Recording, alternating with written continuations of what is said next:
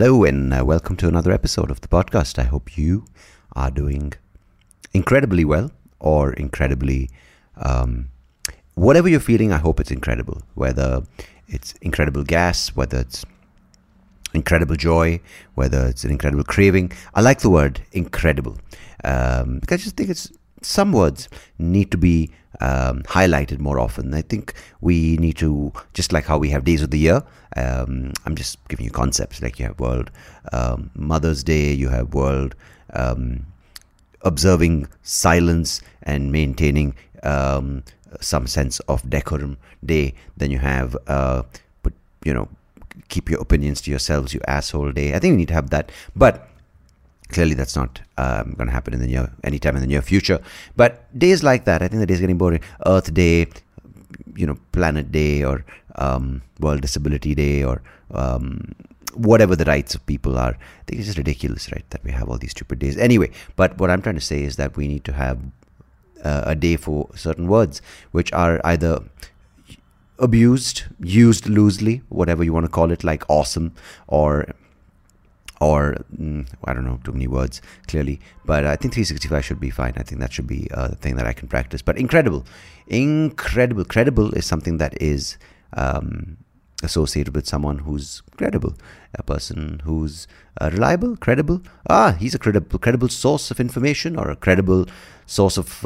It's usually credible is something that you need someone from. He's a credible person for to sort of borrow money from you, because he'll pay back. He's credible.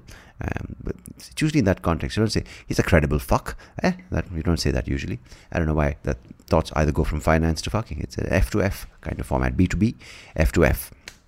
But hey, there's something I realized. For the longest time now, I get I get a little kind of upset with myself because I find myself getting irritated with kids, with infants, with the way they behave, the way they and I thought it was because I can't communicate with, especially before they start talking, I can't communicate with babies because I can't make eye contact, I can't really read their body language, and they seem to smell a little bit, they aren't really clean, and they put their fingers in chocolate and they smear it in their face. They're just pretty messy beings.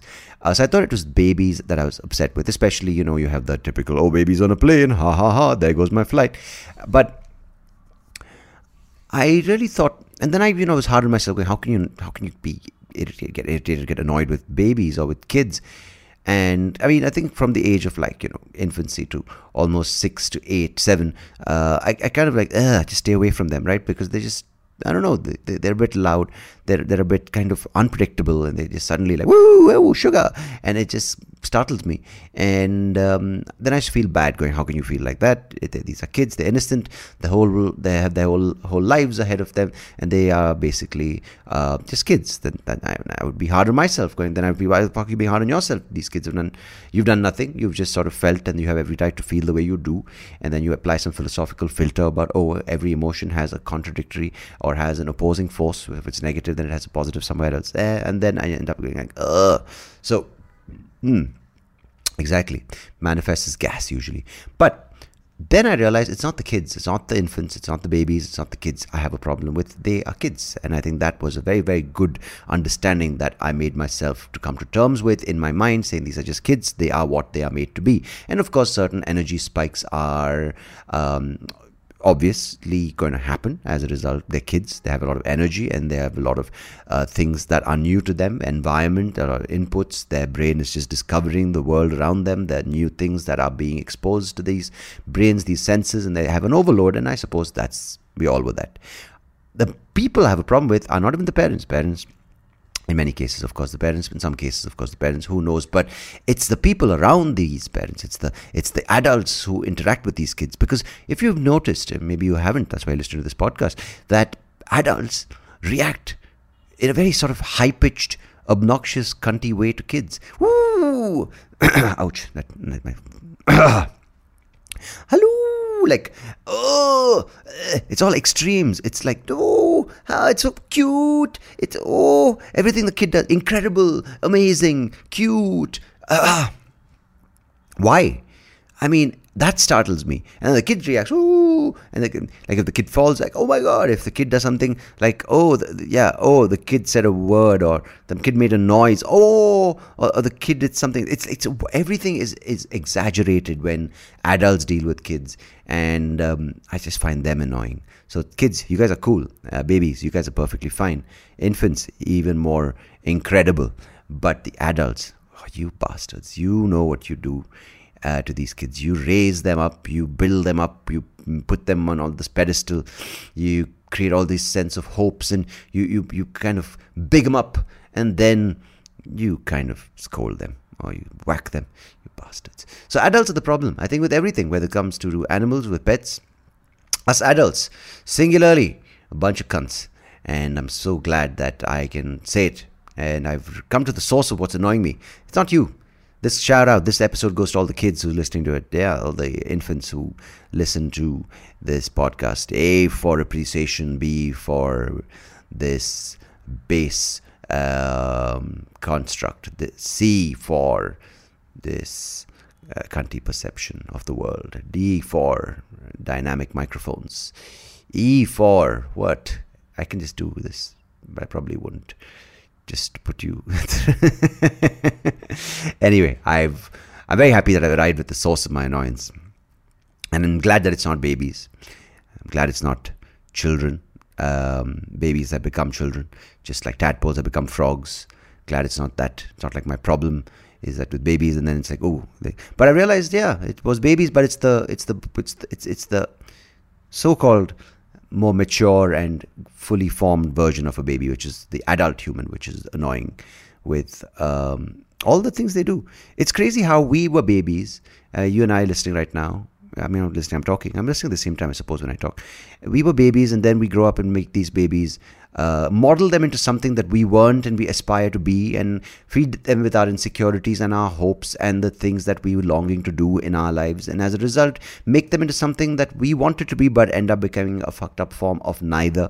And as a result, they push back, and then we push back, saying, no, you must do this because I couldn't do it. And then you protect them, saying, no, I was exposed to this, it's not good for me, therefore it's not good for you. It wasn't good for me, therefore it's not good for you. I tried this, it wasn't good for me, therefore I'm going to put you through it because I'm not going to put you through it because I'm going to protect you from it. And by protecting them from what we think was bad for us, we end up depriving them of that experience, and as a result they crave it even more. Of course, not things like, ooh, we fell down a mountain, that was bad for us, I'm going to think. Of course, certain safety things are good, but other things like, oh, I think the education system's fucked, I'm not going to send you to school, I'm going to homeschool you. And as a result, the kid's like, no, but I want to go to school and find out for myself. So what is the right balance? I don't know. Is it through trial and error? Do you want to try and have trial and error with your kid?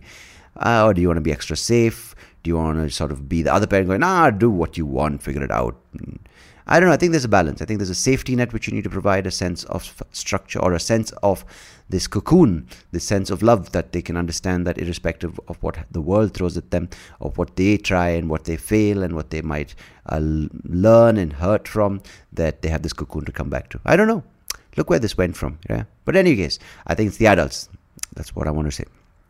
Anyhow, let me move on, because I have a lovely guest coming on today's episode. He's already here. He's been here. He's done that. He's a dear friend. His name is Scott Capurro. He's a comedian from San Francisco who lives between London and San Francisco with his husband. He was gracious enough to join me on the Soapy Rao Show. I like the word gracious as well. Did I just mispronounce the name of my own podcast? The Soapy Rao Show. Said it very sort of Soapy Rao-ish.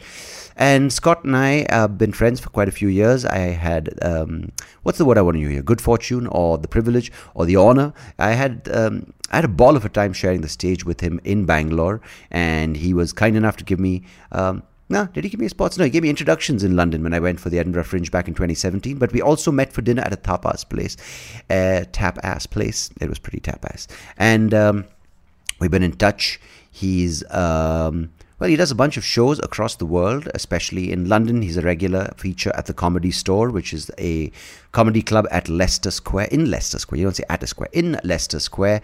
He also does shows in the United States of the Americas. He's in California, of course, in San Francisco.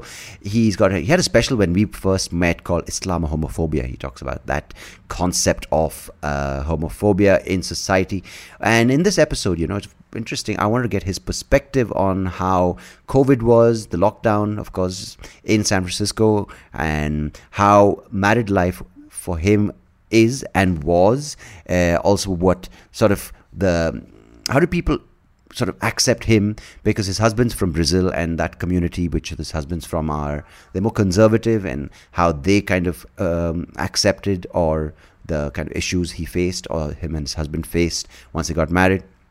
Also, I wanted to understand what it's like and what it was for him growing up as a gay person in the 70s and 80s and 90s, and how the entire issue of homosexuality was processed by people, how it was accepted, or was that intolerance, and what the landscape looked like compared to 2022.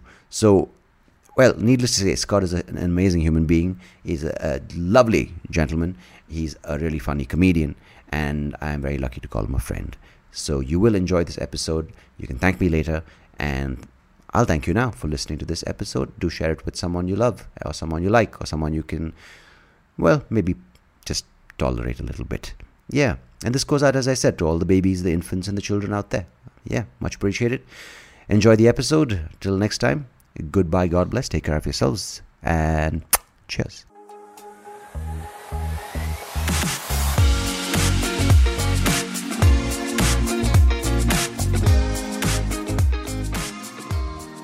Scott Capurro, my dear friend, welcome to the Soapy Rao Show. I think it's an official welcome to my podcast. How are you?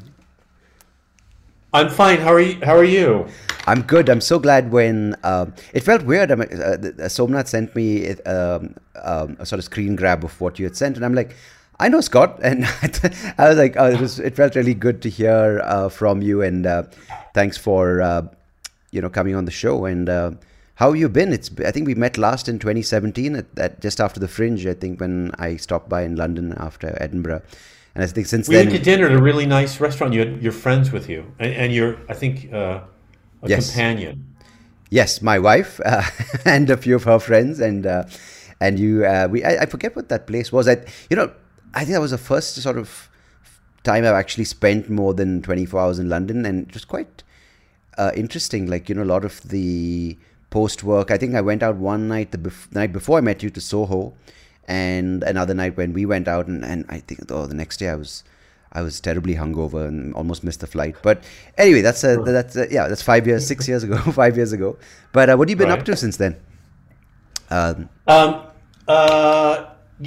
Trying to become famous.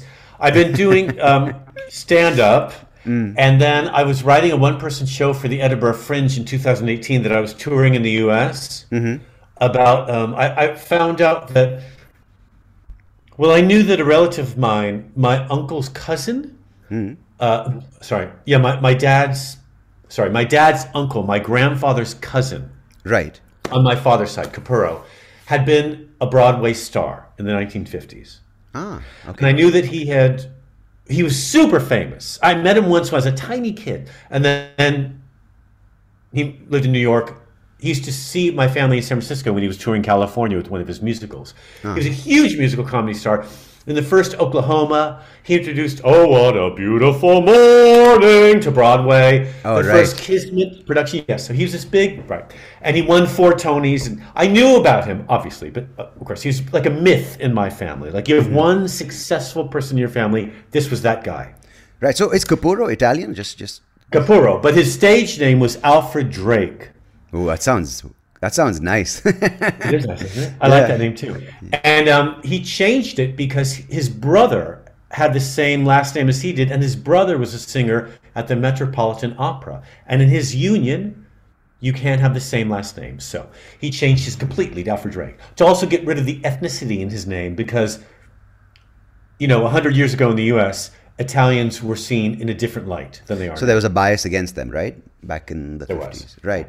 It's so interesting you mentioned that, because I was randomly sort of looking through some podcast options a few months back, maybe even 6 months back, and this whole series on the Chippendale dancers came up, And I was fascinated with that whole movement and how I didn't know this, but I mean, not like it makes a difference in my life. But did you know like the Chippendale? You know about the Chippendale dancers, right? Which started I off. do, yeah. You know, the entire thing was started off by an Indian guy, a Bengali guy. Oh, really? Right. I didn't know that. So he found obviously these male dancers, and then I think there was some other guy who was an American sort of producer from, I'm not sure of the exact details, but he kind of made the Chippendale act so sort of you know, kind of coveted, so people would fly them across the world. They became the kind of like the divas that of, you know, which we kind of hear about. Male strippers, but also like the following that these women who were, I won't say desperate housewives, but they were these who couldn't really express their kind of outward need for entertainment. They would, and it became like this entire choreographed, this big, larger than life act. And I found that quite, I mean, I never have been for a show, but it's quite amazing when you hear of these things. And just with your uncle, and the Broadway kind of phenomenon is it's so much larger than life sometimes. And you kind of don't connect that this person is in my family, right? It's quite cool. Yeah. It's true. It's true. Yeah. I grew up watching Broadway performers on TV, you know, hoping to emulate them someday because I started as an actor. And I knew of this person, again, in our history. But you're right, he seemed like this huge figure that, you know, I could never have any contact with. And that's why when I called him, the first time I was in New York in the early 90s, I was there doing some stand-up. I called him on a public phone, and I reached him at his apartment in New York. He's probably only about 2 kilometers away from where I was calling, but it seems so far in a different world. Even the way he spoke in that sort of standardized stage English in the US, which sounds kind of British, but not really. Yeah. He thought that I was my father when he was speaking to me. Because he was old and a bit senile probably, but also he probably had never met me really as an adult, obviously. So he referred to me as my dad by my father's name, Nicholas. And he started to ask me all these questions about my mother, who he would have met, but whom my parents they separated long before, and saying these things to me about my mother that I didn't know. Like my mother had a beautiful mezzo-soprano voice. Is your mother still singing? Is your wife still singing? He asked me, Nick, is your wife still singing? And then I told my dad this recently because of COVID, we've been spending more time together because I'm waiting for him to drop dead. I want his money. And he, I really want that money. And he, is your uncle around though? Sorry, is this uncle around? Well, he's 86 and smokes all day long and drinks, but he's fine. It's really... Your Broadway uncle? No, sorry. This is my dad. Oh, your dad. Okay, no, but your Broadway uncle... Alfred Drake, he's been dead for quite a long time. Okay, yeah. Okay. He's my grandfather's age. He was my grandfather's cousin.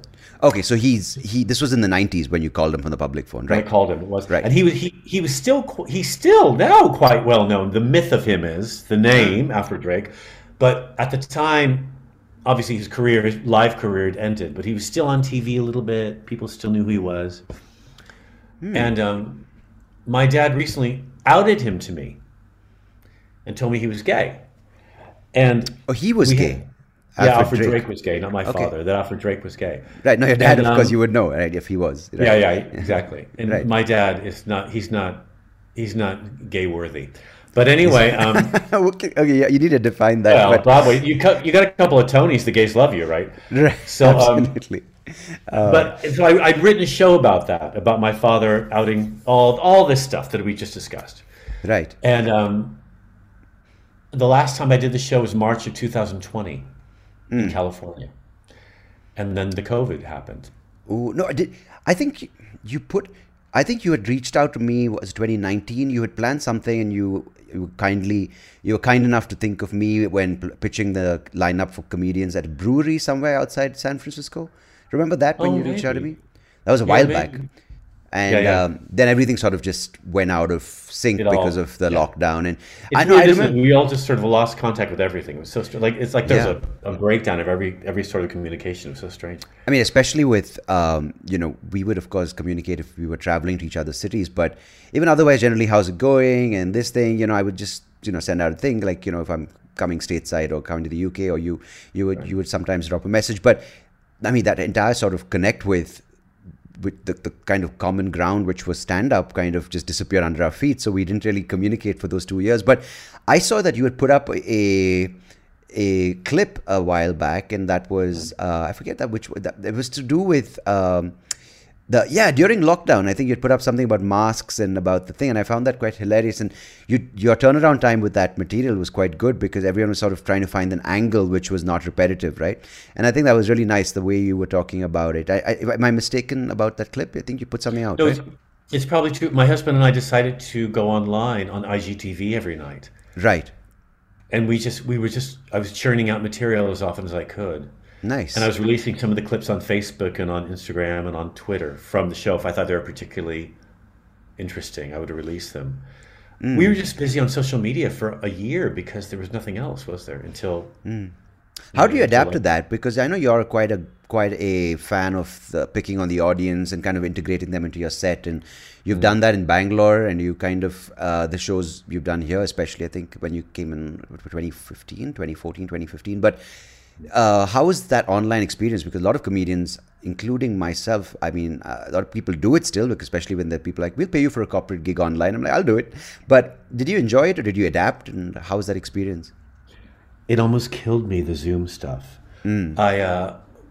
I stopped doing it completely sometime in 2021. The IGTV made sense to me because that was a setup in our home, and my husband was involved, and there were people watching that were fans of the radio I do in California, Right, and right. so we had something of a fan base, and it actually seemed like a regular gig that I could look forward to each night. It put some sort of form to our day because the days became formless during COVID for a lot of people. Yeah, yeah. And it puts a structure into our lives. Like we knew we had to do that night. It would make me think about material. But once the Zoom gigs started and the Zoom yoga, because I'm a yoga practitioner, Right. it it really messed up my health. I had to stop. And The actually, Zoom about a shows? year ago in March, I had a little, I wouldn't say a breakdown, but I would say a moment where I hit a wall where I thought, when is this going to end? I don't know if you remember, but March of last year, there was another wave of something, and then another shutdown of the clubs, and then another Yeah. lockdown. And I became morbid about it all. And You're saying about the entire situation with COVID and the pandemic and the lockdown, yeah. right? Right, right. I mean, No, I and you hope, spent, no, just sorry, just for context, you spent right. the 2020 lockdown and this 2021 episode happened when you were in San Francisco, or were you in London? But to and from, we were in London less. Right, We were still traveling back because my husband was finishing his degree in law. right, He did adult education for 3 years during all this. And right. then I was hoping to come back. Also, they'd done some construction on our building, so I had to be here because yeah. So we were doing all that, pretending we were busy just to keep our minds together. Yeah. Really, we were making ourselves busy. And then we went back to the U.S., and that was when it kicked off. We were in California. And we were in California. I'd gone to Brazil with my husband, so we were busy traveling and stuff as much as we actually could safely. Yeah, yeah, because And that's another headache, right? Being yeah, quarantine, travel, all that insane. kind of stuff. Yeah. And my husband at that point, didn't hit Brazil right away, the COVID, but it did eventually, and he lost a lot of people. So we were dealing with all that, like everyone else, Yeah. dealing with the stress of, Oh, Brett, death is he from Sao Paulo? near Sao Paulo. Yes, you're Because right. Sao Yeah. Paulo is in a bad shape. I was like reading about some episodes happening now with their own form of racial violence against, Oh, especially the African immigrants, and it's pretty miserable what's going on, and the food crisis and all sorts of if you stuff. yeah, if you ask some Brazilians, what's the history of Afro Brazilians in this country, they'll tell you that they're not Brazilians because they're black. It's a real problem there. It's a real skin color, not just color, but tone. Skin tone from light to dark is a big thing, not just in Brazil, but a lot of the world, but definitely there. Yeah. And the poverty travels north as the skin color becomes darker. It's really awful. Whereas at the same time, you're in Rio, and it's such a beautiful city, and it's so much fun. Topography is gorgeous, and the people are lovely, and everyone's getting along. So Oh, Rio it's is a lot more tolerant and fun than Sao Paulo? well, no, they're both in the south, and a lot of the wealth is there, and the political power is around there. So I think I felt safe. I'm a white man, but I felt safe in Sao Paulo. Right. I'm just reminding people. I didn't feel, In case they're not watching the. as I heard that Sao Paulo can be quite dangerous. It didn't seem that way to me. Right. But of course, my husband knows it, and we stayed in the areas where most tourists reside. But you're right, poverty, racism. Famously, there's been films made where police shoot young kids in the streets for several different reasons.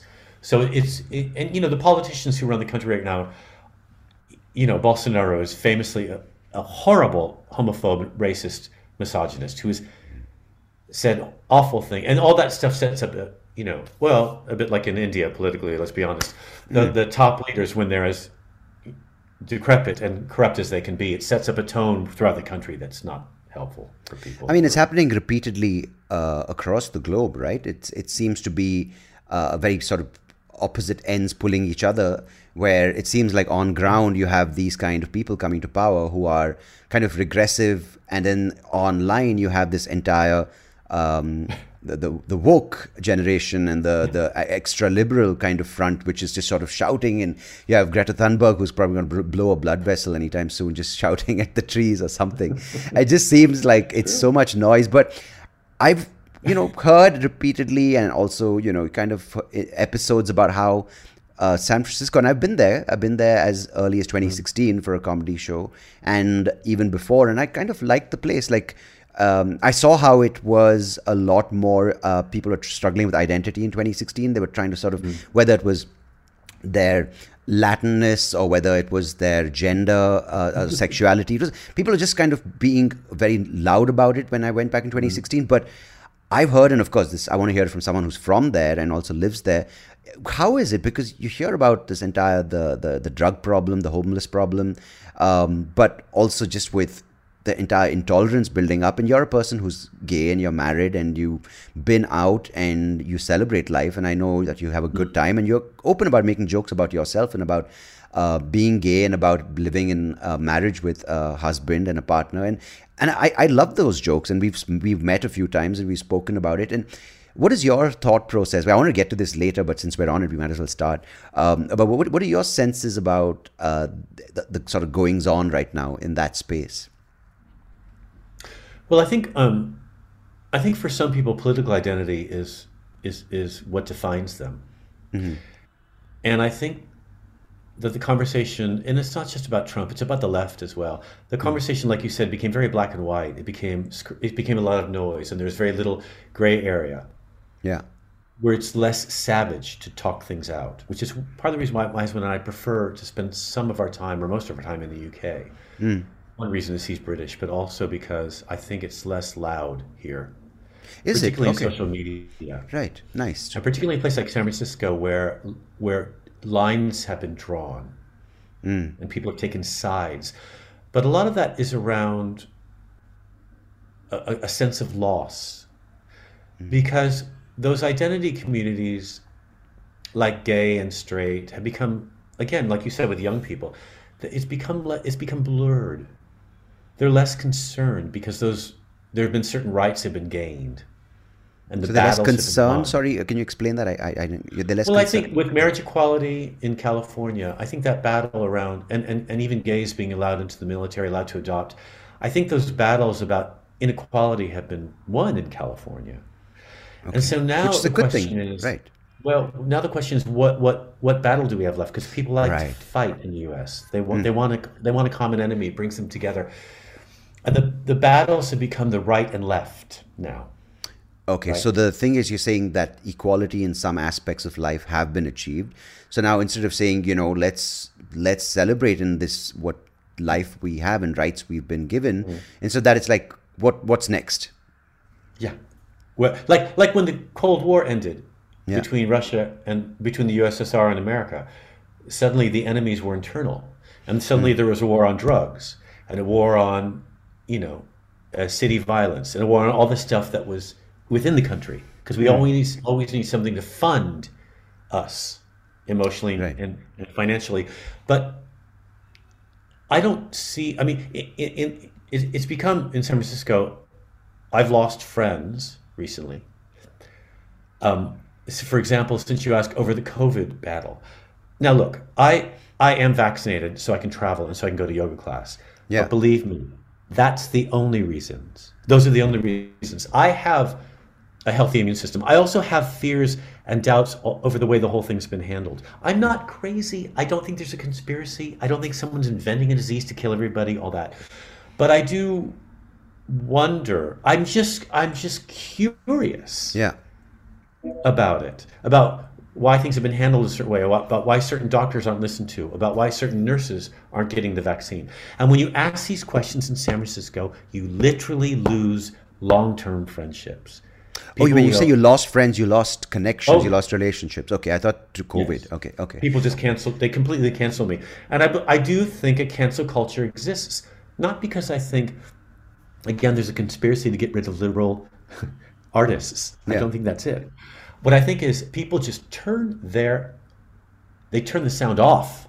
They can't even converse. And that's No, but a isn't that very, such a very, scary for place comics, to it's be? hard.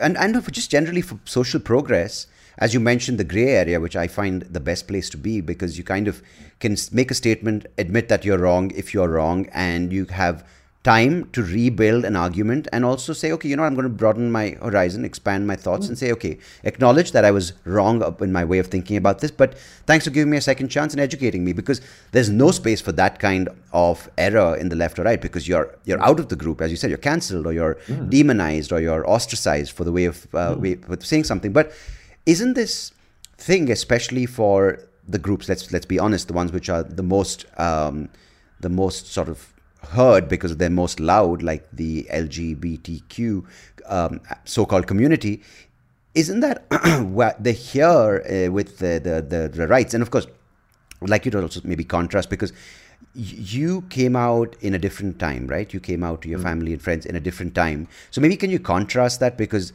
just the importance of how a healthy conversation or even a debate or listening to someone versus this, where you're just shouting someone down when they don't suit your agenda.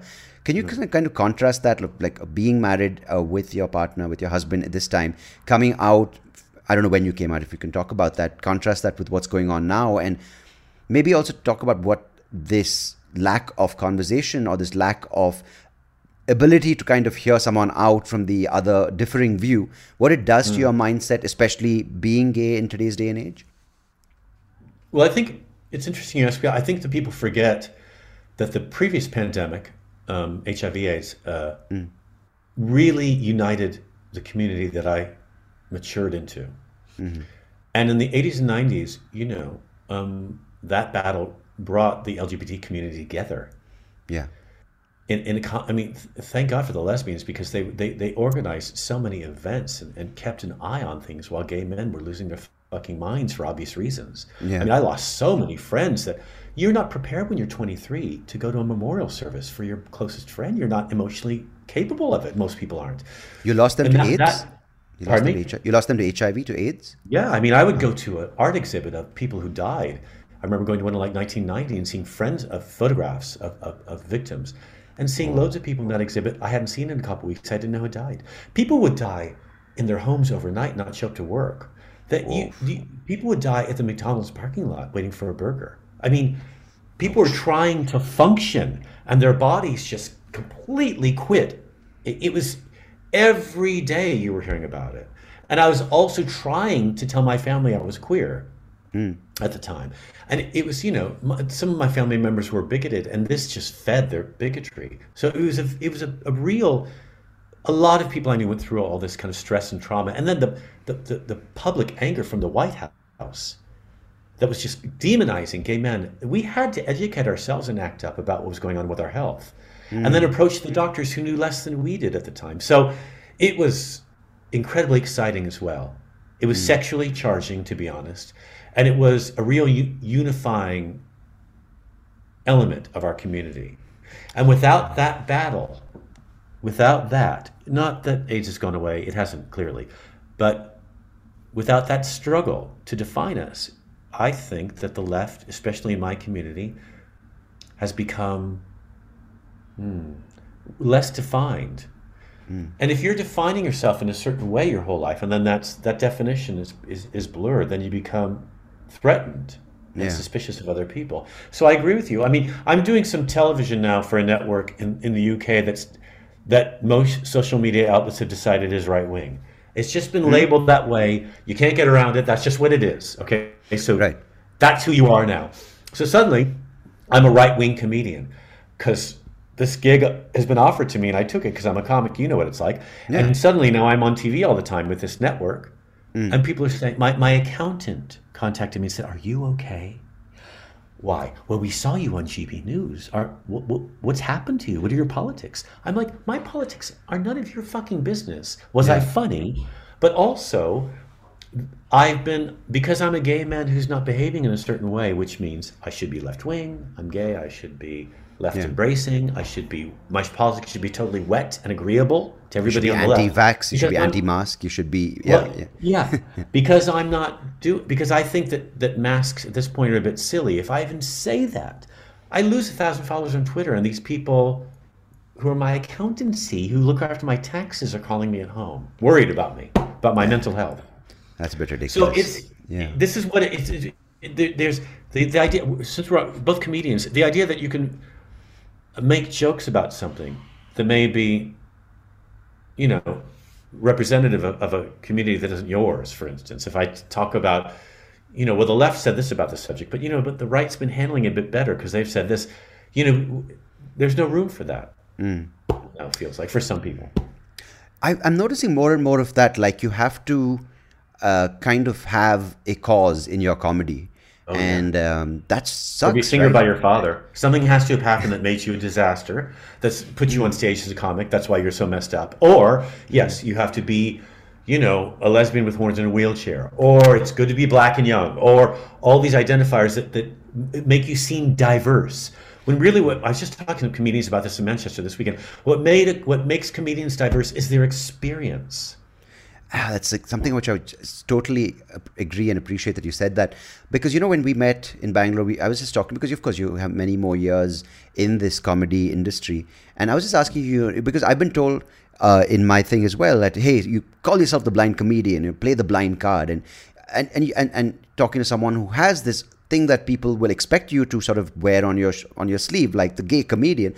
But what I notice, and something which you do, and you kind of weave in the fact that you're gay. I mean, of course, you're not hiding it by any means, but you weave it into your material really well. And of course, you do talk about it, and you don't abstain from talking about your gay experience or experiences as a gay man. And that's something I do as well, because I can't take away my eye condition, but at the same time, I don't have to flaunt it as the victim. And I think that's something which you just said now, is that adversity helps you gain a perspective that gives you strength in the face of people rejecting you for who you are.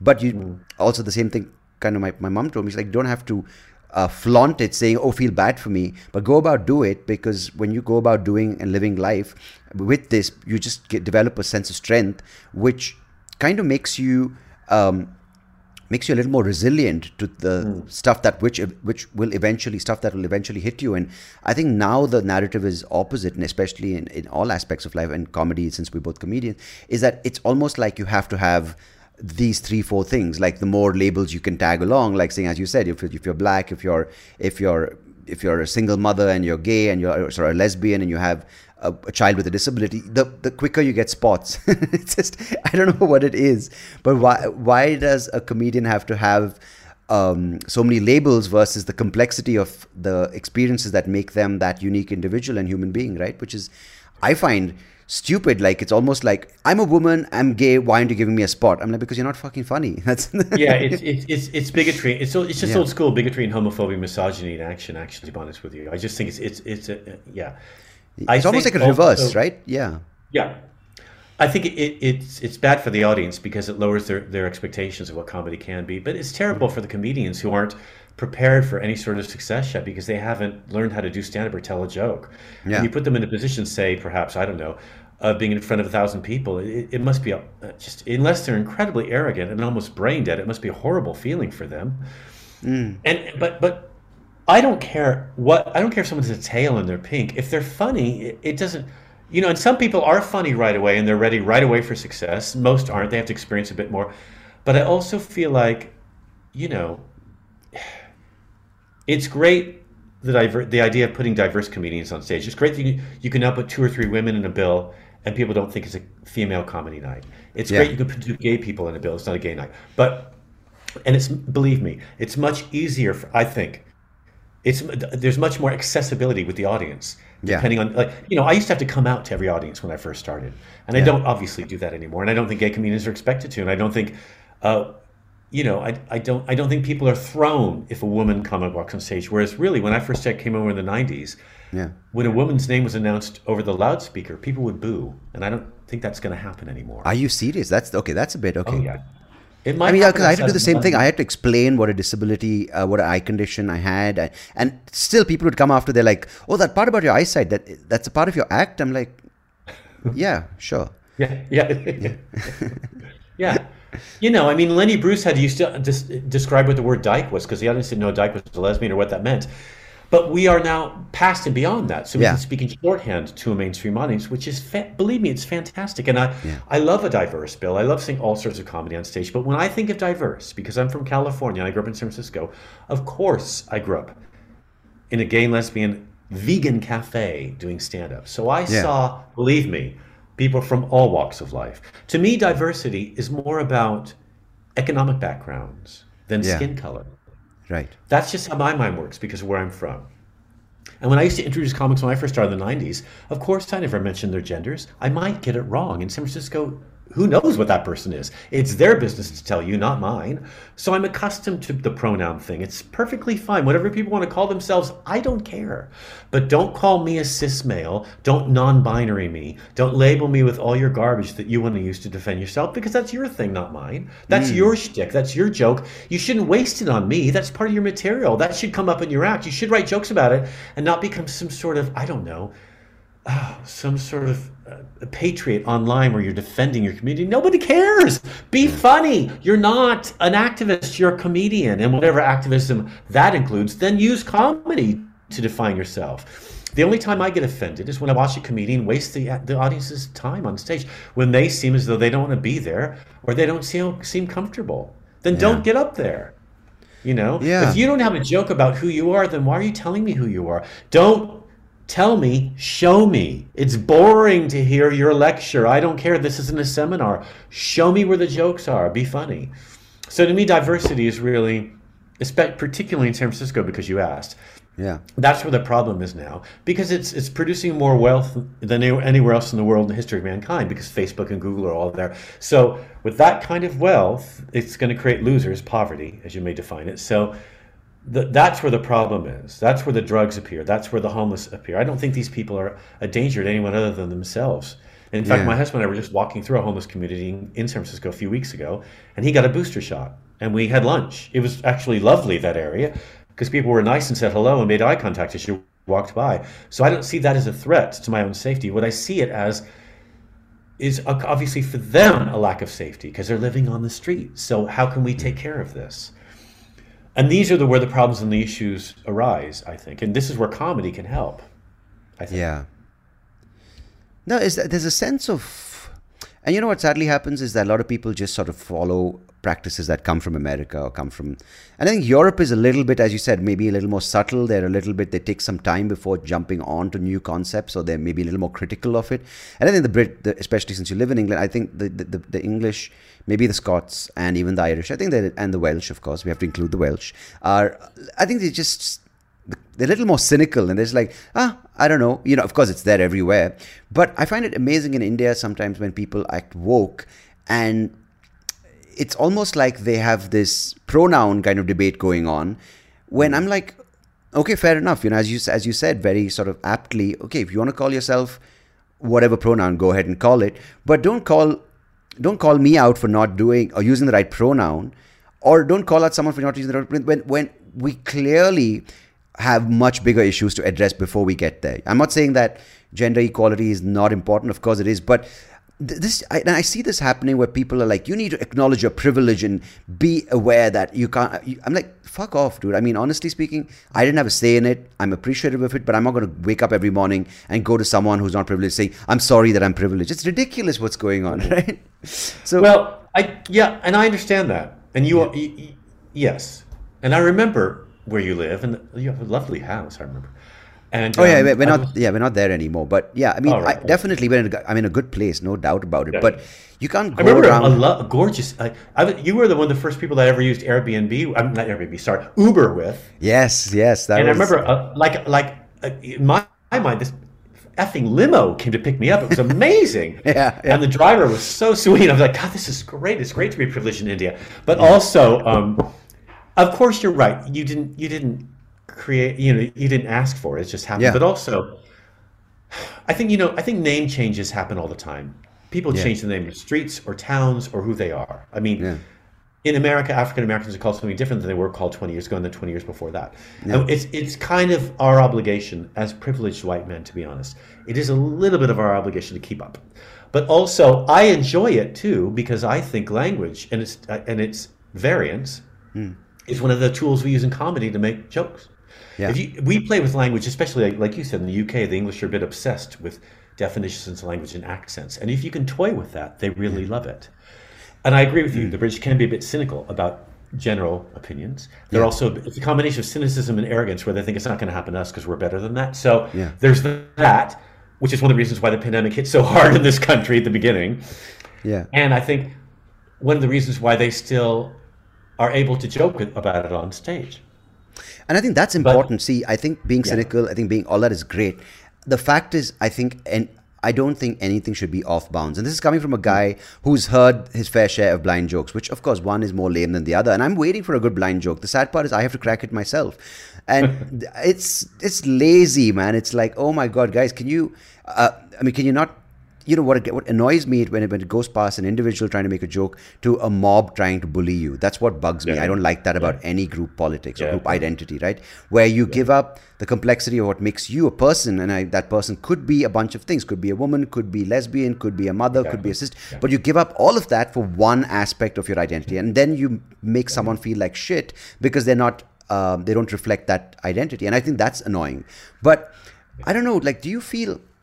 And you spoke about this, but a comedy is a great tool, which, and many people have called it a mirror to society. But when you're not allowed to talk about it, then what do? I mean, how much do you fight back, or do you just surrender and say, you know what, I'm going to take a break? And you're more of course, now you have this gig with the GB News platform, but how do you make a living? Because I'm also kind of just reevaluating. I've been doing this for 12 years, 13 years now, almost, and I love this format, what we're doing right now, podcasting. We're talking because we have time to kind of take a topic and break it apart, or take a thought and kind of understand it. But I mean, from the Zoom shows to just sort of how you getting a Netflix gig is more about popularity than just content. There's so many things you learn about the industry which aren't always about merit or being funny. How have you navigated it? I mean, of course, with all the things we mentioned, being in this kind of climate of people not wanting to hear certain things, to this climate of you have to kind of say the right thing to a right group, or with this entire OTT platforms coming up. So just a sense of you being a live performer, a performer for live gigs and road comic, to shuttling between San Fran and London. It's not a question so much as it's a gauge of where things are for you. Well, I stick to my guns. It's all I have, and that is I just do what I think is funny. And I think communities, audiences, jokes change all the time. Either they evolve or digress. But the whole atmosphere of a stand-up club each night is what I try to listen to and respond to. I try to be where I am at that moment. I think Okay. the audience prefers that. And I think there's a way to deliver jokes, even as unpalatable or impalatable or as distasteful as they may seem. There's a way to deliver them. And if you can find that technique, that's what experience provides. And I think, I still talk about what I still want to change people's minds about the way gay men are allowed to behave. So that's always in the back of my mind. And then I don't care what the audience feels. I know that's terrible to say. I care what they think, and I Right. care that they enjoy themselves, but feelings are transient. They change all the time. And if someone raises their hand during a show, hasn't happened in a while, and says, I'm feeling unsafe, I can't imagine, or I'm feeling offended, then I will deal with that as it happens. If they have a thought, like I think this or that, then we can have a conversation. Yeah. But feelings are personal, and they have nothing to do with me. And the lights are pointed my way.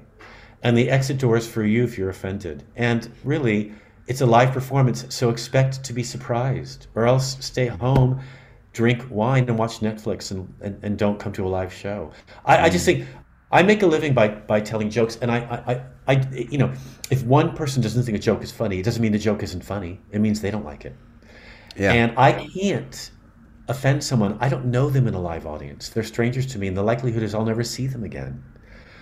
And so, really, for me, the show is about what's happening right then, right there, with what's going on in my life, with my husband's life.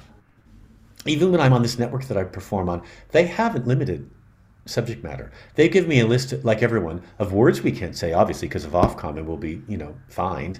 But, Yeah. I mean, every comic faces that. But subject matter, they want us to just go for it. Oh, sorry, And I one haven't- second. You said you get fined so because it's Oh, television. Well, in television, in whatever country, if you say motherfucker or whatever, there'll be, you get in trouble. So there's a list of those words I can't say. I mean, can't they just But they censor it or edit it out? Well, some of the TV's live, Oh, right. Okay, it's live. and there's no 5-second delay on this network. Oh, so, So, okay. Yeah. But listen, even on radio or TV in the US, where they have like 10-second delays and something, if you swear, it's a big problem. Maybe not so in other countries, but in most countries I work in, you've got to be careful. And you know what? I like that too.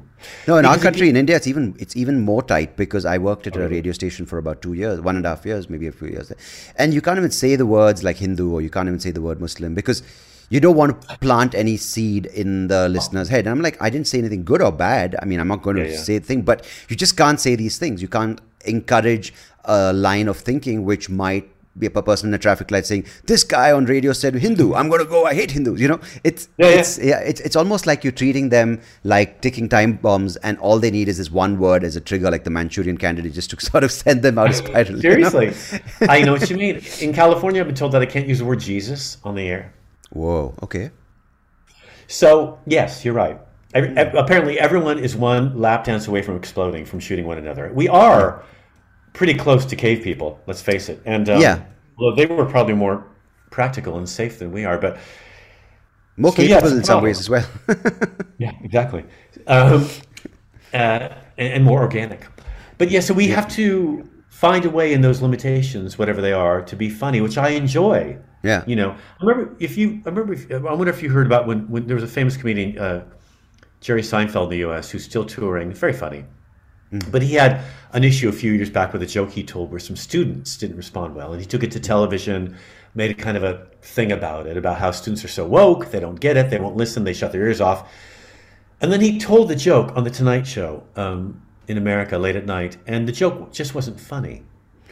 See, So I have a here's the problem with problem. that, whether it's Seinfeld or whether it's you or me.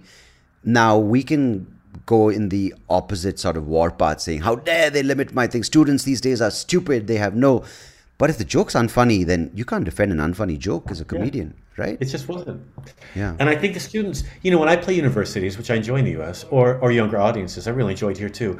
It's my job. I'll be 60 in a few months, and it's my job to find out what people 40 years younger than me are thinking about and talking about. They pay us quite well to do those gigs. The least we can do is do a couple hours of research. Also, it's funner to do that because then it alters your material. You might write some new jokes, and you want to find a way in a room full of strangers to make your material familiar and palpable. That's always been our job. How is it any different with young people who may or may not be woke? I don't really care about that definition. It's kind of useless. But also, maybe there is a community of transgender people at a certain university, and maybe you have to reach them. What have you got? And that's fun.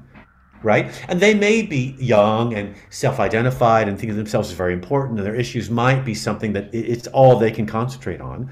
But then it's your job to dig them out of that hole. That's what you do. And that's my thing. make I them totally agree with. I approach totally something. Yeah.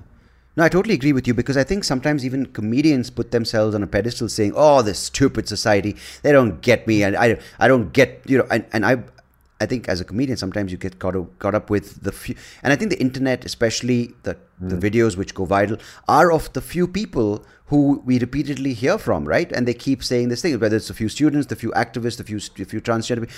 And I don't think all students think like these people, or all transgender people think like these people. So I think it's important. That's a really good reminder that you just mentioned to people, that you can't just take one comedian like a Dave Chappelle, however good he is, and say this is what all comedians think like, right? Because Dave Chappelle also is in a place where he is kind of reached his pinnacle of experience, and he's also in a place where he can command a certain kind of attention and a certain kind of narrative. And I don't think, and I'd like to hear that from you, because you just said you're turning 60 and you're kind of in the same place as the Joe Rogans and the Seinfelds, and I'm saying you kind of, over the years, your comedy spanned the decades that theirs did. So what is going on with that right now? Like, do you think what they're doing is kind of just cementing their popularity and their fame? Because what you mentioned, which is a really nice thing, is that you have to keep changing and adapting as a comedian, right? Whether it's what the narrative demands, or whether it's just the context of what your comedy is being set in, or the situation that you are living in. But do you feel, and I've heard this sometimes, that the fame insulates you from what's going around, or maybe you just become lazy, saying, you know what, fuck it, I made it this far, I don't need to change, I don't need another iteration for people to consume. So what is the sort of, I don't know what you feel about it, like what's the landscape with these more established comedians? And I'm talking across age groups, from like my age, which would be like 40s to the 60s, people in their 60s. So what is happening? I think I saw Chappelle's recent film, and you know, I thought it was great. And people keep asking what I thought of his gay material. It's like, it's not gay material, he just talks about gay men in it. And what he says is, gay men are liberal until it comes to skin color, which is a really funny line, and true. Yeah. And really accurate. And I think that Chappelle's just doing what Chappelle does. And I think that he likes to get the sort of feedback he's received, both praise and also a lot of criticism. He enjoys it. He likes the idea that comedy is still talked about, and he likes the idea that jokes could still change people's minds. And I think, like you said, I think Seinfeld is so famous, and he just thinks, why should I change my style? I've done pretty well. Yeah. I think I'll stick with this. And I think that he had presented this joke that had offended these students in a way. Now, I wish he had done a bit around it. That would have been better, because then it's more material for him. And I've never seen I go to, like, Jimmy Carr got in trouble in the UK recently for his Christmas video where he did a joke about gypsies. Yes, I read about that. I mean, he first did a trigger warning though to the video, so he warned people first, and then the video was called Jimmy Carr's Dark Material. So you already knew, and plus it's Jimmy Carr. If you've been watching for 20 years, you know what he does. Yeah. So people and the stuff was on his Netflix special, so it was before. Yes. Yeah. So this months before it was criticized. Yeah. I think that the media just picked it up and ran with it because they would sell papers. I don't know why people get interested or go with this stuff. But again, I like it because I like that comedy is still discussed.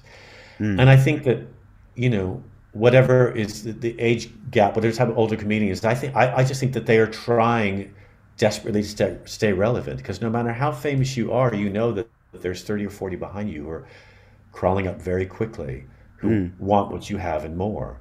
And it's an incredibly competitive business, thank God, because it makes people sharper. Yeah. But also, you know, I think there are people who respond to certain that's why when they compare comedians and say, during the Edinburgh Fringe, which is really a comedy festival now, when they do a review where they group through for comics in the review and they compare them, it's so ridiculous because all of us are so different. Yeah. And we're all attempting something unusual, especially at the Fringe where people are doing, like you said, personal stories based on past experience.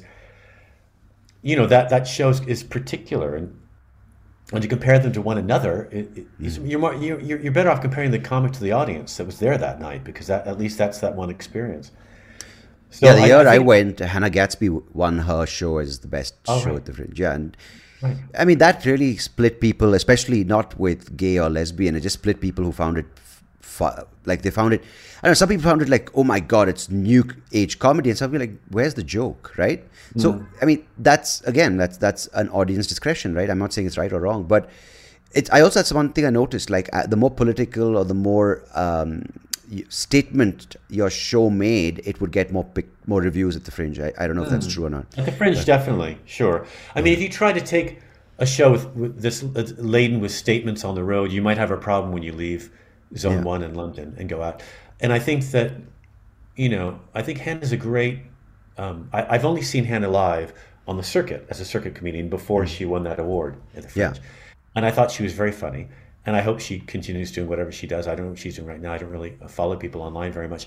But I do know that what an audience wants is to know a little bit more about the performer they're watching by the end of the show than they did at the beginning. Yeah. So if you can show them, reveal, as like an onion when you peel the layers back, if you can keep peeling to reveal a bit more scent or smell, as it were, the audience, I think, will respond favorably. And I think that's all they want. They want also to be confident that you know what you're doing.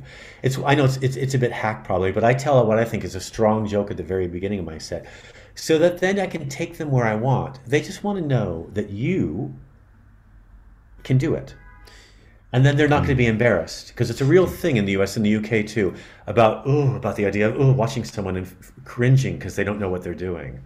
It's almost like you're the helmsman, right? You're in control of the cruise, and you take them on these waters, even if it's choppy. But if they know what you're doing, they're like, this guy is a good pilot, and he knows, she knows their way around this, and as opposed to someone who's going to fall off the bow of the ship going off. So you can do the safest joke, but it's going to plunge into the water. No, I think that's an amazing thing for people to understand, because you get so caught up in your material about how dark it is or edgy it is. Little do you focus on how you're presenting it to them, right? Because you can be the most sort of prepared comedian when it comes to your rehearsed your lines, or you've written the joke in all its iterations, every word is, but if you say it like a piece of shit, we do sometimes in London. There's so much work that I'll do 3 shows in a night, and by the time I've run across London for the 3rd show, my mind's spinning about all sorts of other things than the show. And when I get up on stage there, I forget for a moment sometimes that this is that audience's only comedy show that night. And this might be the only comedy show some of them have ever seen. So it's a big night for some of these people. Yeah. And you have to make it a big night for them. And it's not just, for us it becomes a job sometimes, where we just appear. But you have to remember that it's a fresh experience for them. The likelihood is. And so I try to sometimes, I try to get there a bit early and just watch the show from their angle. I try to stand behind them and kind of get a feeling, a temperature for the room before I go up. It's just for them, so that the show is alive. It's not just this dead animal I'm throwing on stage and kicking around. It's something that they can enjoy, and they can be playful too. I just want to play with them a little bit for 20, 25 minutes or half hour. Because sometimes you're saying, you get overwhelmed with your own journey, saying, oh, that joke didn't do well, that person killed harder. And when you come for this show, you're carrying all that baggage, and I think you forget that, wait a second, these are a new audience, and they have their own stories going on. I think it happens, And just to sort of lead into that, because you're a regular at the Comedy Store, which for people who haven't been to London is a sort of big club there. Of course, they have one in California, but this is a different one. So I want to ask you, I think there are a few things to sort of talk about here. One is, how's it been after the lockdown? Has the store did it take a big hit? And maybe how that has been for you, having a regular gig there. Well, I think the store is doing all right now. They have reopened, and I think that they had a bit of, the famous leaves in the press, they had a bit of help from the UK government, as a lot of businesses did, to keep them afloat during the pandemic. And what I've heard about some of the larger clubs is that they had to make an agreement with the UK government when they took this funding that they would represent the communities more. So when they reopened, they would have a more diverse bill, which they have. Okay. The Comedia in Brighton, the Comedy Store here, and I think some of the other larger clubs. The Glee might have agreed to this as well. And so the bills are intentionally diverse now, with comedians, some of whom I've never heard of. And I dropped by to watch the show at the store, and it was what I thought the strategy might have been was they mixed the diverse comedians with some more experienced ones. Yeah. So the audience got a taste of all sorts of comedy, which I thought was fantastic. Yeah. So what they're seeing now, the night I was there, was a very, very experienced, well-loved comedian hosting the show. And and opening the show and putting on somebody at first. And the middle acts, kind of the safer spots, because the audience is a bit well oiled at that point. Yeah, yeah. And so those comedians were a bit fresher, a bit newer to the scenes, people, again, I hadn't heard of. And they did really well. The audience kind of, when a woman walked on stage, I won't tell you her name, I don't want to represent anybody, but when she walked on stage to her set, I heard an enthusiastic intake of air, because it might have been the women in the audience thinking, oh, finally, a female on stage, you know? Yeah. And then, and that same reaction with the other comics, one of whom was another woman of mixed race, and then another guy. So, you know, these are comedians that, young, for one thing, that this audience may have never seen. There was just so much enthusiasm and excitement in the room. There was a buzz. Nice. And then the closing act was, again, a very, very experienced comedian who's fantastic and rips the roof off every time. Yeah. So the audience was assured that what they were seeing was a show that opened well and closed well. The middle part, we don't know. And I love that they're taking that risk. Thank God. Yeah. Finally, you know, I mean, it gives everybody a chance, right? And it may mean a little bit less work for someone like me who's been around for quite a while. But, you know, I'll find work elsewhere. You know, I got this GB News thing. I may do something else. I'm going back to the US. I'll tour. I'll figure it out. And what I like is that it's like taking comedy and giving it a refresh on your computer screen, hitting that button that kind of downloads the homepage again, and it's all a bit different. It's kind of the same, but it looks brighter and seems a bit more contemporary. Yeah. So great. Look, it's still a room full of people who want to hear jokes. That's never going to change. And that's what I like about the early sort of exposure early on I had to career comics, especially not the ones who are doing arenas or stadiums. Like I'm talking about the likes of like a Michael McIntyre, or I think were the comedians I met who came down from London to Bombay for the Comedy Store. And one thing I noticed is, even though they might have done that same bit for 20 years, or they might be a little disillusioned by the industry and they might not like what is happening and how they got passed over by an agent or whatever, when they deliver the joke or they do their set, man, it feels like they're doing it for the first time. Like, and that energy, it's flawless. And a person like me, who at that point was a comedian starting out, to an audience member, just feels like they are giving their best performance for them, you know, and that feels so good. It's great. You know, my husband works at a comedy club that I perform in a lot. I think you might have done a set there, Top Secret Comedy. No, you told me about it, but I didn't get a chance because I had just come off that 30-day fringe, and I was like, no comedy for for the rest of my life. Well, when you return, I'd love to see you there. I think you'd really enjoy it. There's 2 rooms now. It's great. I'd love to. And come back, a very youthful audience. But he sees a lot of comedy, you know. And some nights I'll go and just watch his show. I'll go to meet him there, and if I'm not working, I'll just sit and watch the entire show. It's so much fun to watch a comedy show when you're not working. Yeah. Oh, it's just, like you said, it feels so like the first time they've told it. And it's so interesting to see how they're going to weave their own personal experience through an idea, through a story, and where they're going with this. What I love about British comedy, too, is a lot of times there's so much wordplay that you don't know when the joke starts where it's going. You can't tell where the end game is going to be, which is really a thrill. So yeah, I envy comedians, especially at the Fringe where they can see 20 or 30 comics in a week's time. I think it's great, and I envy that they get to experience that every year. You know, because we're working so hard up there that we don't really notice what's going on around us outside of our show. Yeah. Well, what's happening is new art being created all the time, which is a thrill. It's quite an energy. Yeah. No, it's quite sometimes, you know, a little bit like I'm like, oh, I wish, you know. I don't know if you experienced this because you've been doing it now, you said since the 90s, so it's almost 30 years. 94, so almost just about 30 years. You kind of, you know, you get all these peripheral thoughts when you do comedy, right? Whether it's the fame, people passing you getting passed on for someone else, you hitting a rut with your jokes, you're kind of going through an identity crisis, you kind of having a run of really good shows, but then you have a slump. So you've obviously navigated the highs and the lows, the plateauing, all of that. What would you say has been kind of your strongest undercurrent or guiding principle or pillar which has taken you through all these? I mean, if you've had these iterations or these changes, or I can pretty confidently say you've had it, because if you're an artist and you are still performing with the free expression, you've definitely had some form of it. So what has been a sort of pillar of strength for you through it all? Like maybe a trait, whatever you want to, you've had experience in your life. I think My husband's been incredibly supportive and helpful. That's a real. If you have support at home for what you do, it really, it it's like a soft bed to fall back on. It is because, you know, I think we're our own worst enemy, comedians. I think we can say that our parents were difficult when we were children, or that our relationships with business people are hard, or that producers and promoters don't understand us. I think what stands in our own way is us. And when I've been around people who are much more successful than me, comedians I know kind of well who have just become, you know, have exploded. Oftentimes, what I notice in conversation with them is they don't focus on barriers. They don't talk about a wall they had to overcome. They don't talk about something that blocked them. Everything is an experience that moves them forward. Right. And I think that's a pillar for me in my mind. I try to, if something happens that seems negative at the time, I try to think, how is this informing me? Yeah.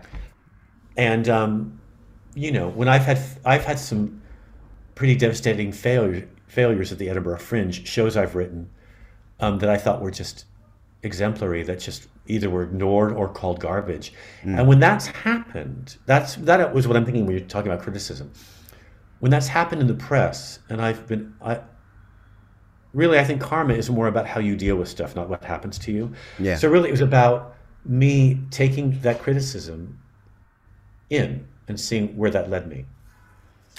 And it's, you know, when I think, oh God, I'd like to do this and that and that, and I write out a list of stuff I like to achieve, I realize I've done most of it. So I think I've been quite lucky. Nice. And what I'm trying to do now is enjoy what I do.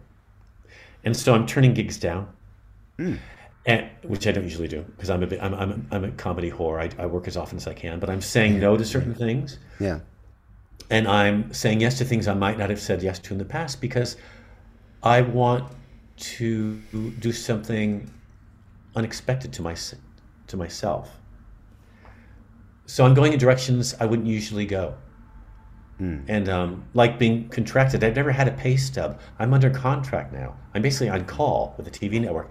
And it's a strange feeling. It's making me feel like I just tell my husband, I'm feeling a bit kind of claustrophobic, like I'm in a little box right now. But I'm trying to see I'm trying to find the windows. Yeah. I'm trying to see how to open it up. Nah, that's really refreshing to hear, because sometimes you kind of, as you said, you're your worst enemy and you're treating every experience going, oh, man, world sucks. Again, I got passed over. It's not, and you start finding things to blame, whether it's your past, whether it's the audience, whether it's society, going, oh, they don't get me. I'll never be understood. And the only person who kind of gets sort of screwed by that way of thinking is you, right? No one else. The common element in all that is you. Yeah. You're the only one who's in all that stuff. So it's probably. No, you know, Ayurvedically, you know, I've been following Ayurvedic practice for last year, and one thing you don't want to think of is, oh, I broke this, or I caused this, or it's not you. This is the condition. Yeah. This is where we're at now. So what are we doing? You know, this has not achieved what I wanted to. So how do I make that happen? And this is when I meet young people who are on social media so often now and using it so effectively. I'm like, oh my! I can't even make my headphones work, as you saw earlier. But I see young people on social media making it, like, you know, making TikTok and all that stuff work for them. Yeah. And I hear older comedians complaining about it, but it's just because they don't fucking know how to do it. That's all it is. It's their lack of knowledge. Absolutely, and if they could use it to their benefit, they would. You know. I think it's also respect to people who've really cracked a formula that works for them. I think instead of being envious, I think, which is the natural instinct, going, stupid damn platform, it's ruining people's mind. I think if you take pause and say, you know, wait a second, the way they edit that, I mean, I'm blown away sometimes how they multitask. They can cut, they can crop, they can hashtag, they can title, and it's a full-time job, and they're able, I mean, while it may be a sign of attention deficit, that they use that attention deficit to make a lot of content, and I'm just like, whoa. If I try putting up one Insta story and track it and tag it and respond to comments, I get a headache. Like, I'm like, whoa, I know. It's too fast. That takes me a few days. Yeah, it's like... I have a friend of mine who's on Twitter, like, you know, he's on Twitter 20 times a day, and he's got a YouTube channel where he releases a video every few days.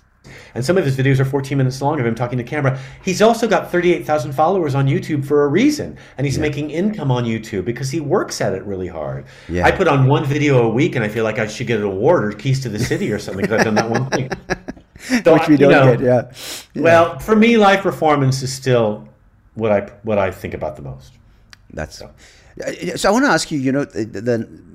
I don't know if there's a contrast, but of course, times have changed. I don't want to like say, oh, back in the day, how was it? But with YouTube, with the platforms, with conventional media moving over to these new platforms, how has it been for you as a road comic, like or a traveling comedian, whatever the word or the label may be?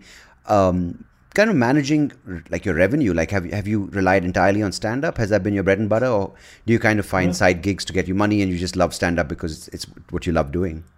well, we did really well on IGTV during the year of 2020 to 2021. Okay. We a lot of people contributed. My husband and I were surprised.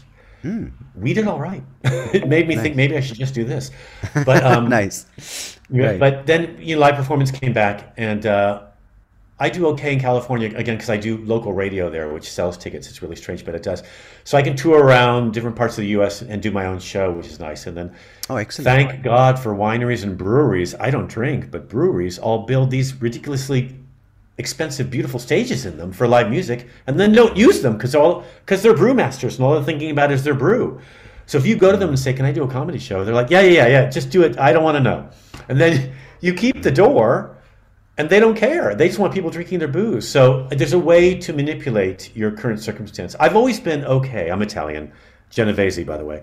So and we're good at making money. So I've always been all right Right. at creating an income. I'm obviously not rich. I'm talking to you, but I've always been. Whoa. Okay.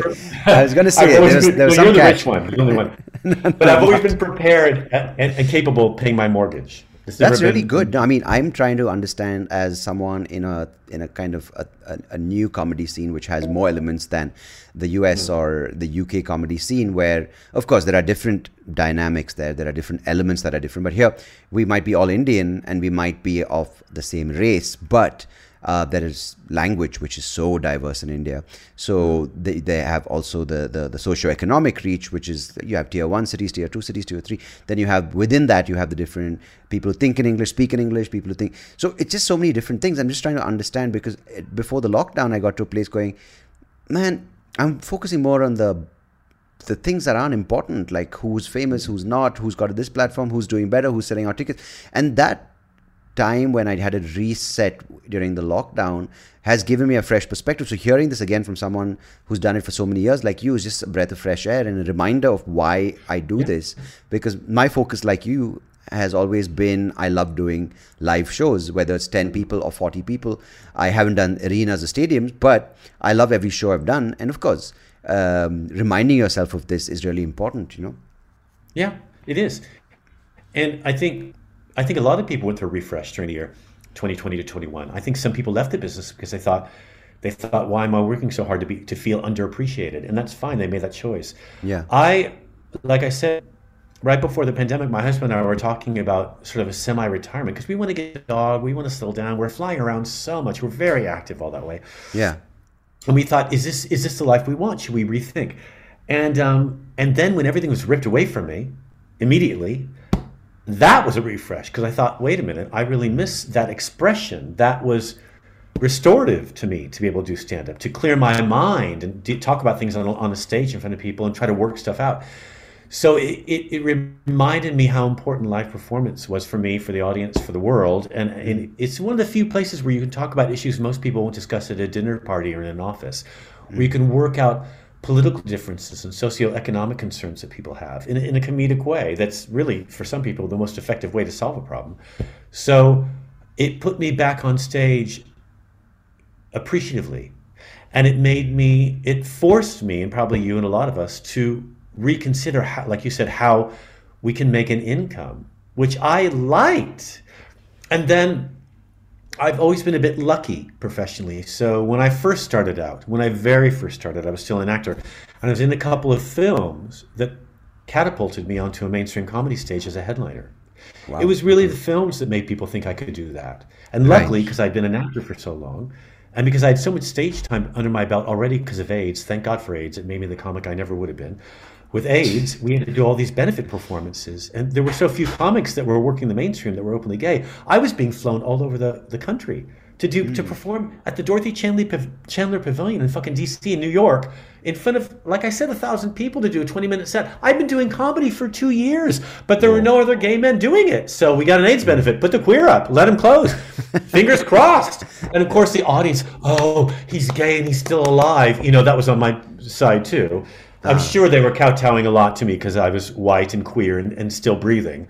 So thank God there's no cancer. Take whatever you get at that point. Well, exactly. Like we said earlier. So, you know, and because I had that stage time under my belt when Mrs. Doubtfire opened or when Star Wars opened, I was able, you know, I was able. Maybe not have been the best headliner choice, but I was capable. So that those things have always rolled my way, fortunately. So now this TV thing I'm doing now sort of happened after the pandemic, and I'm sort of taking advantage of it to see where this goes, because a lot of the clubs in the UK have not reopened, or those that have are, you know, they're struggling for a while financially, so the salaries are not as high as they were before. We're waiting for them to catch up. And in the meantime, this is how we're getting by. And I always trust that at some point something else is gonna. I've never had a money problem. I've been doing live performance for almost 30 years, and it's never been. But I don't have kids. There's that. So I know if I had kids, it would have been a different story. Yeah, it's encouraging, though. I mean, to hear for someone like me who's been in it for 12, 13 years, or someone listening right now who's been in it for 5 years, that you have to be smart about it. You can't just say, you know, turn down gigs because, oh, you know, I can only do dark material. You have to adapt. But just to know that you can do live gigs and you don't have to be, you know, managed by massive agencies and be on all these reality shows. That's not the only route. While that is an option. Just do what you like. Do what you want and hope the audience finds you. That's always the case. And also, you have offspring now. You have Meatloaf you have to look after, and that's not yet. Soon. Actually, no. By the time this episode's out, maybe the little one will be out by then. Oh, sweet! But it will change. It's like getting a law degree. Watch my husband struggling with it. It will change who you are and what you talk about, and that's going to put an amount of pressure on you. Maybe you've expected, maybe you don't. I don't know, but. Again, you know, my biggest problem, Scott, like that on that front is, you know, sometimes now when I'm doing Zoom shows or corporate shows just after the lockdown, people are calling. I kind of go back to old material, like from what I've been doing at earlier corporates, and I'm just like watching myself as an outsider performing these jokes, and I'm like, I don't feel them at all. But then I did this fundraiser a couple of weeks back, and I mean, of course, a lot of it was, I mean, I'd say a good 30-40% was some of the corporate stuff I do, but some of the new stuff I tried, it's not brand new, but it's some of the stuff I was working out just before the lockdown and we could get on stage.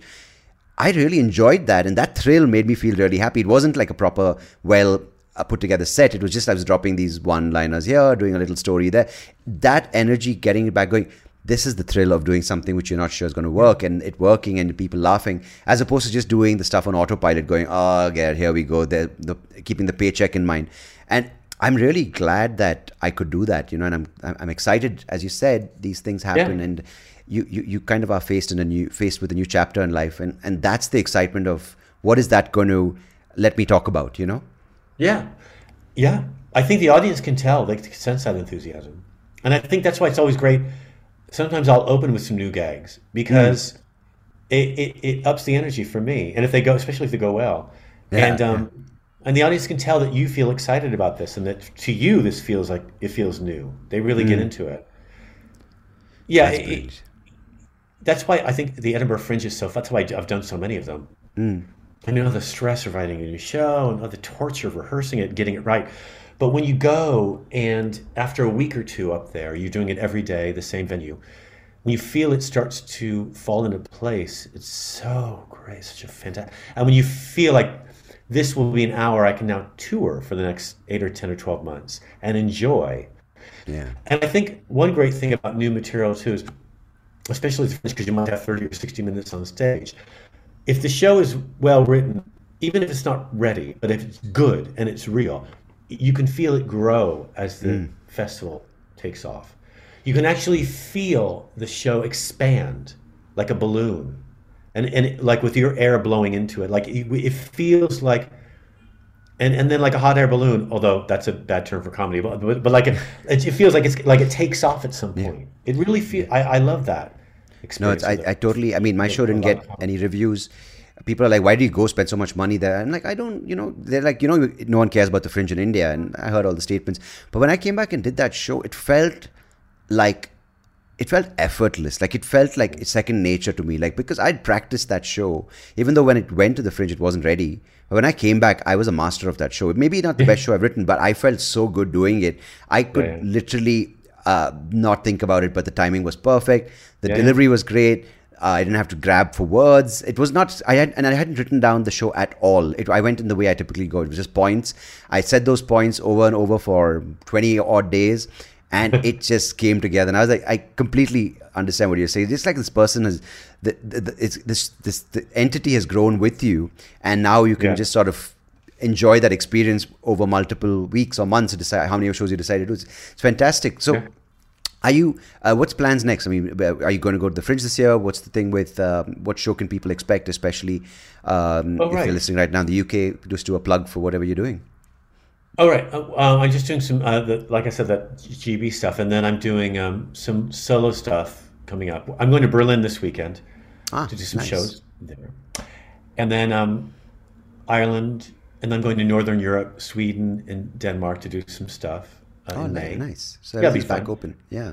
Yeah, it'll be good. And then I'm going to Lisbon to do some things just around Europe and in London. I'm trying to do as many solo shows as possible, and then we go back to the US where I only do solo things. Right. And we're there for a few months. And we come back here, and we want to spend Christmas in a warm climate. Yeah. That's our intent. Come to India. And I'm right then, here. yeah, that's it. My husband's going to go visit his family in Brazil. We're trying, as the pandemic subsides, we're trying to get some of that. I had to cancel so many gigs in 2020. I'm trying to regain them and Yeah, yeah, actually yeah. do them now. So, Oh, that must have burnt. Yeah, yeah, yeah. how about you? Yeah, not much planned. I work wise, I'm doing this. I'm really enjoying this. I'm going to continue doing this because, of course, I can do it from home. A couple of shows here and there, but I'm not doing anything left in April. I don't know when this is going to come out, but April, I'm waiting for my wife might go like anytime after. I don't know when this comes out, but like second half of April, early May is when our baby's due. So I'm not taking anything up till then, and even after. I don't know if I'm allowed to take anything on, so I have to ask my wife because she's like, "Where are you? I need your help." And I'm like, "I'm on stage, just having a good." Yeah, so maybe I think my next confirmed gig is on the 18th of May, if I'm not mistaken. But yeah, I'm excited to write a new show, continue doing this podcast, and just I think something has changed in me, and I'm excited to share that with people who come to watch my show, and also share that with people who I consider a friend. Like, even though we've never sort of grown up in the same city, just met a few times, but we just sort of got along on a certain wavelength. And I was so excited when you said you want to get on the show and talk, and this is what keeps me going. So I think on that note, Scott, I really appreciate you for everything you've done and for everything you helped me with, and all the best for for your husband and your future and your plans, and for your live gigs. Good luck, and thanks so much Thank for you. being on this episode with me. Thank you. Namaste. Good luck with your kid. Thank you. I'll let you know when. I'm pretty confident it's a girl. They don't let us know in India what the gender is, but I'm Really? pretty. Yeah, they don't tell us because some many Indians don't like to have baby girls. I mean, it's a stupid thing, but yeah, they're a bunch of cunts. But we're not that, Well, so we're excited. congratulations. In respect. Thank you, my friend. I Yeah. really appreciate it, and yeah, hopefully you come to India or I get to London and we meet again and go for a nice meal and get on stage together. Remember the show we did together in Bangalore was called The Minority Report? Because I think for the first I time it was a remember it gay very guy and a well. blind guy. Yeah, that was so I much remember fun. that the only criticism I got from the audience, I think, was a woman who asked why I made fun of marriage, how I could do that. It wasn't about that it was gay or marriage equality, none of that. She older lady, she's like, I don't see anything funny about marriage. How could you do that? I don't think that's funny. Oh, Which was hilarious. and So I your show really at that enjoyed point it. was called Homophobia, and I was like, that's brave doing it in India at that point. But you really got the audience you wanted. I think that really nice kind of crowd Listen, showed I up. have nothing but fond memories about that experience, and Yeah. I would love to go back there. I really enjoyed the time Do with come them. back. Give me a heads up because you know what? I think I sort of got to this place where you don't need to be a comedy producer. You don't have to be. I think with the number of years I've done comedy, especially in Bangalore and a couple of other cities with friends who are comedians, you let me know in advance how many shows you want to do, what sort of numbers you're looking at, like 50 seaters, 100 seaters. You and I can tour, do it. Let's put it together. And if you I'd want, love to. yeah. Yeah. So I'm excited about that. Stay in touch. Good luck with everything. Right. And yeah, I'll let you know when things open up and I'm traveling or you're traveling, and let's do some live gigs together. I'd love to. All right. Good luck. Thanks, Scott. All the best. Talk to you soon.